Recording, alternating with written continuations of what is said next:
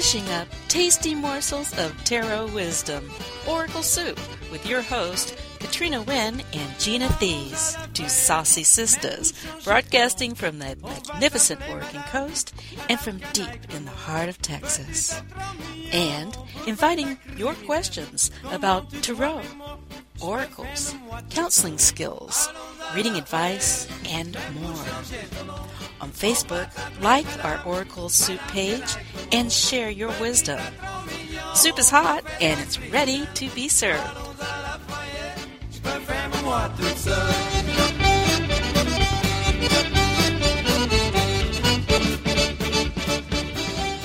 Okay, Oracle Soup friends. Some of you may remember at the very beginning, Gina Thies and I were talking about why we started Oracle Soup. And basically, it just happened today. Gina and I get on Skype and we start talking and having one of those really cool conversations. And then what we thought is, you might want to hear our conversation. It might be one of those conversations you're having with your friends. So guess what? That's what we're going to do today. We don't have a topic other than just having a conversation. Right, Gina? That's right. We're going to be shooting the shizzle. Which is STS for those of you who like to text. I had to get it in there. So what we try to talk about, we try to pre-plan topics. And so we go, what about this topic? So what's the topic we're going to do? And so we started running down a list of topics, and then all of a sudden it turns into this conversation. And we thought, we need to record this. This is the heart of Oracle Soup. This is how this started. This is why we are here. And so I think what we'll do is just randomly talk and let's see where it goes. This will be really interesting to see if we can actually do this in the time frame that we set for ourselves. So I'm looking forward to this. I think this just might be part one of the continuing babbling. In fact, actually, here's a historical thing about me is, and I'm Katrina Wynn. I'm out here in Oregon. And way, way back there, I used to live in Santa Cruz, was going to the University of California in Santa Cruz, and I actually had a really wonderful radio show called Varying Ambiance, and I was doing electronic music. And also did some public affairs programs that were interview programs and things like that, and did another talk show called Talk to Me. But on the Varying Ambiance, once a year, I would have my very dear friend Rob Bresney and his brother Tom Bresney come on, and we would do babbling ambiance. And that's what I'm thinking. We're getting ready to do some babbling ambiance here. It really takes me back, and I love it. And to set the mood here in Frisco, I have nice thunder and tornado watches going on, a nice thunderstorm coming through. So we are going to have this wonderful babbling, chatting chutney going on. I love that term. Chat and chutney. Yeah. Woohoo!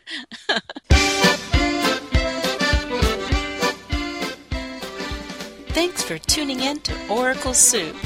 Pull up a chair and join Gina and Katrina for a bowl of warm and nourishing conversation. Coming up next. Hello, Oracle Soup listeners. We are here. It's Gina Thies and Katrina Wynn. And I have That's right.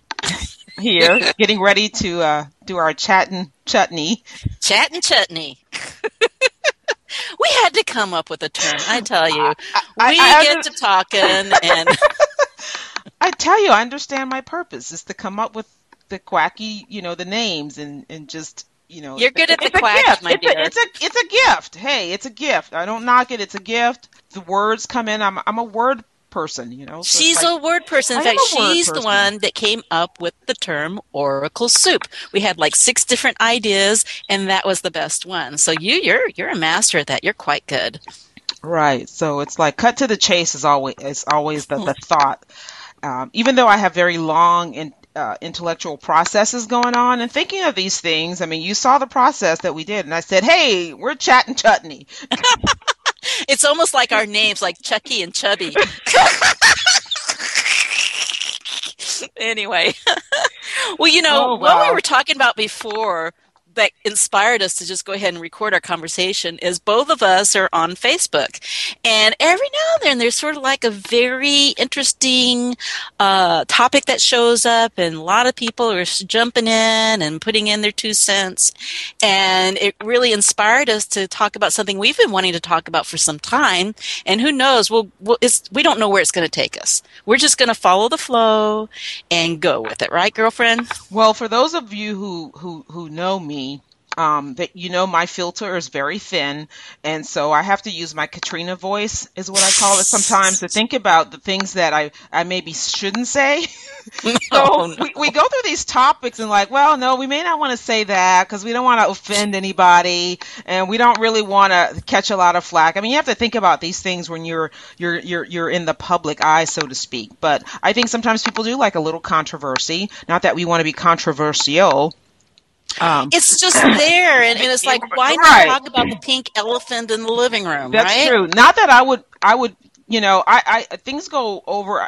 I'm really busy, and so I don't put things on my plate. And so if there are people that are offended by me or in some manner have an issue or resistance with me, I kind of go, whoa. But then I don't really breed that kind of stuff. So I try to be there for everybody, and it's not to offend, but there are some white and pink and green elephants in the tarot room, so to speak. So there's like taboo topics in a way. We did talk about that before, I know.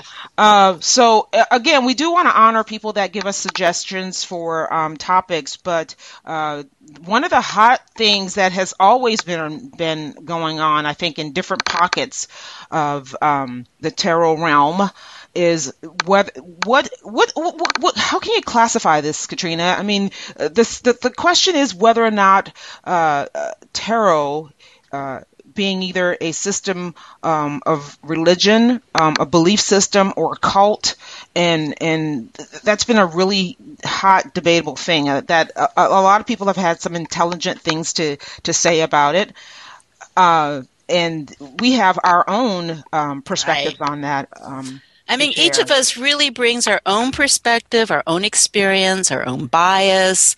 And I think that's the first thing I like to start with, is the fact that we are a collective of diversity. And that's the beautiful thing about tarot. It really meets each one of us where we are, where we live, and how we choose to interact with it.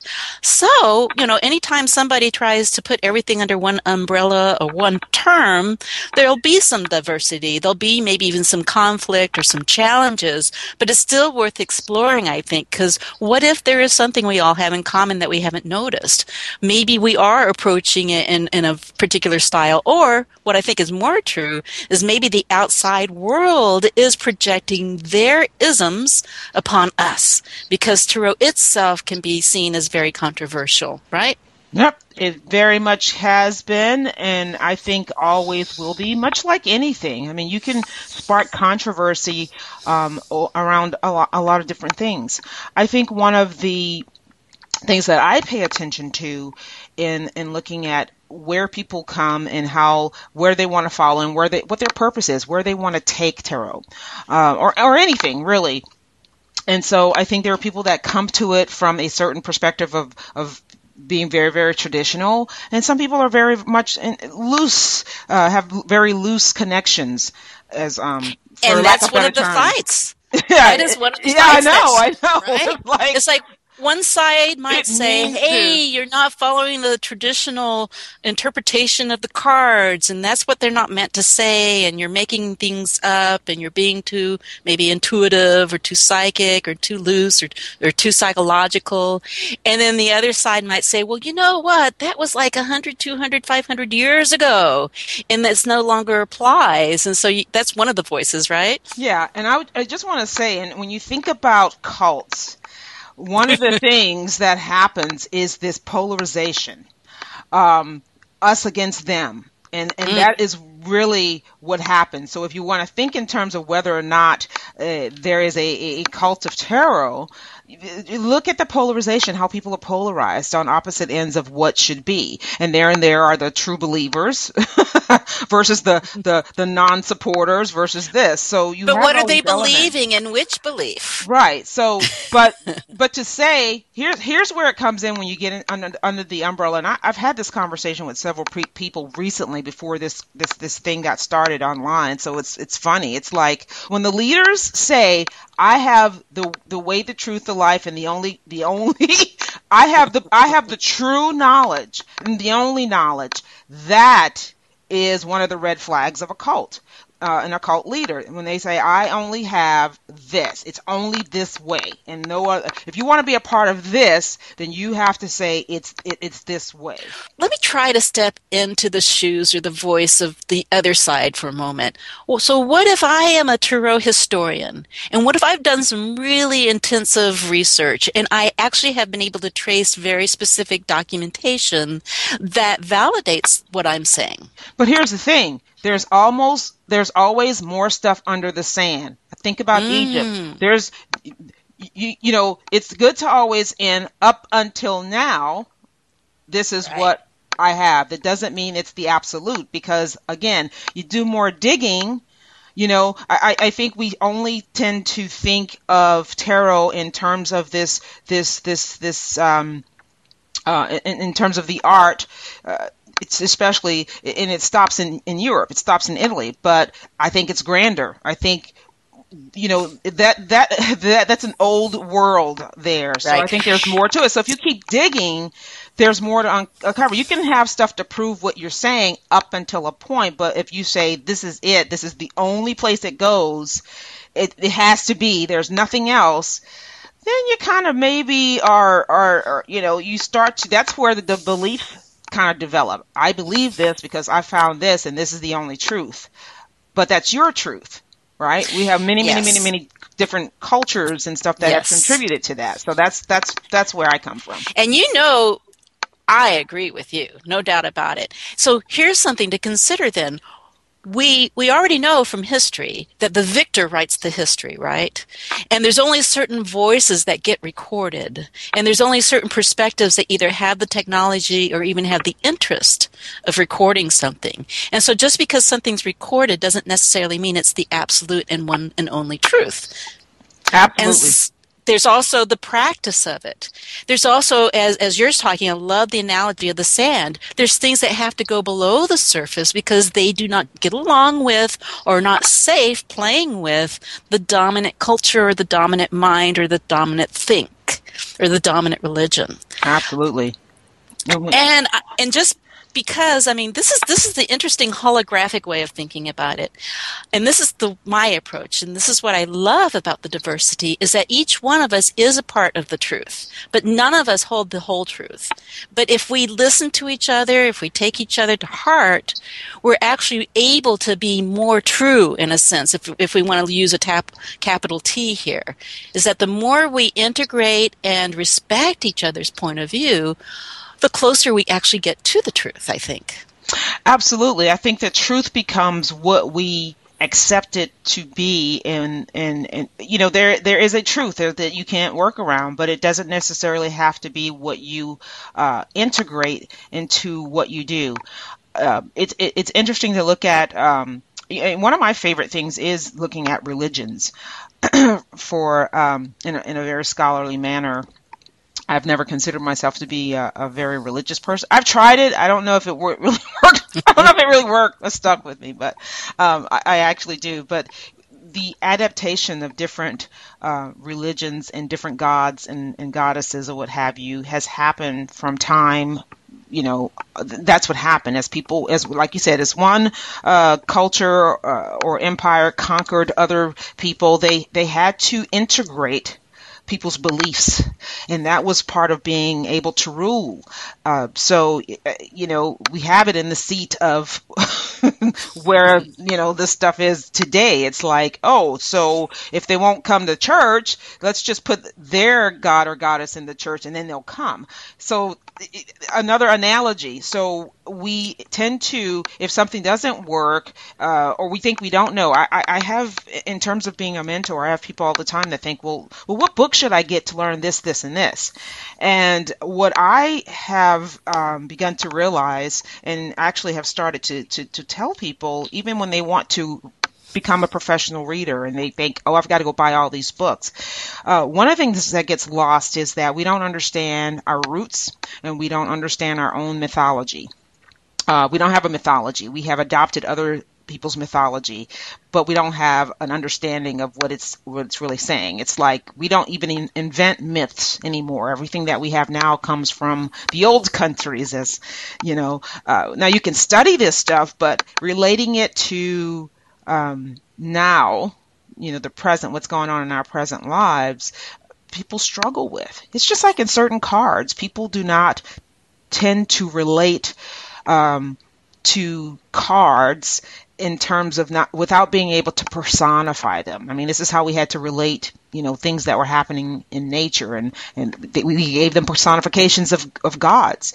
So when you have certain things that come up in a card, like for instance, the Tower card, speaking my language. Yeah, the Tower card. Now, here's the thing. The tower is a building, flat out. It's a structure, right? So placing a personification on that helps people get a meaning of what that the energy or what the tower is trying to relay in terms of this very broad view of what that is. So when you start to people will always have their own different. They will relate to it in different manners, because how many of us actually get to experience and live with a tower, and like what the purpose of a tower is, right? You see what I'm saying? So it's like, if you don't have that understanding from a experiential experience of a tower, so how do you relate to a tower? Well, the easiest thing for us to do is personify, right? So to pick up on that, that's a great analogy, is this Tower card, which is in the Tarot. Because the Tower card, one of the roots of the Tower myth is the Tower of Babel, which goes back to Genesis and it goes back to some other biblical things. And so the idea that there's a tower is almost like this unification, and there's this always struggle between sort of like a monotheism and a polytheism. And so it's so funny, because the monotheistic God himself came down and said, look, you guys, you're getting too unified. You're getting too one-sided. You're getting too, there's only one voice and there's one language. And I need to break this up, right? And so the tower itself is trying to break up this kind of consolidation of a single truth and saying that's not what life is about. Life isn't about having that single truth. It's about having all the different voices and all the different languages. So even the Tarot itself teaches us how to approach Tarot. Mm-hmm. Yep. So I think that that's a great. I love that you bring in the Tower of Babel, because guess what this is? We're babbling.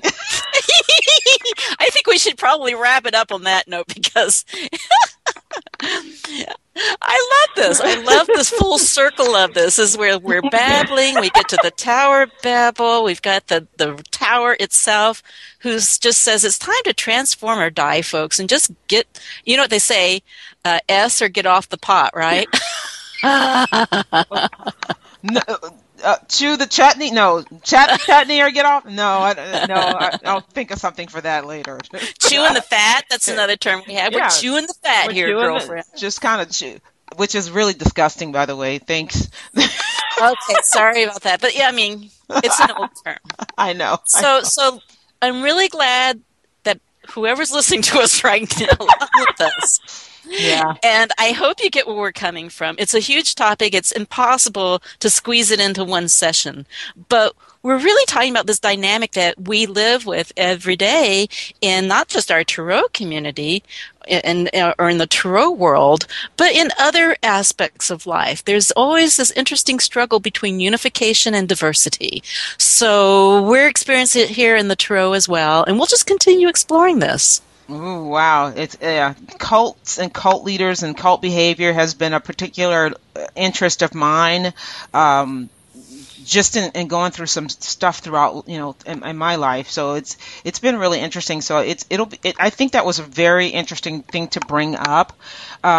So next time we'll be talking about another hot area is belief systems, and whether or not you end up imposing those on querents through your readings. So yes, and power dynamics, which is very much a part of my training in psychotherapy, is really understanding rank, power, and privilege. Ooh, which is also much part of the court card system. Looking at the court cards, you talk about power and rank. Very cool. So anyway, we would love to hear from you. Please go to our Facebook page, which is what, Katrina? Oracle Soup. Just type in Oracle Soup and you'll find the group. Join us. Send us your suggestions for topics and email us. And we have all those wonderful ways to contact us. So it's been great. Chat. All right, we're going to chat and chutney, girlfriend.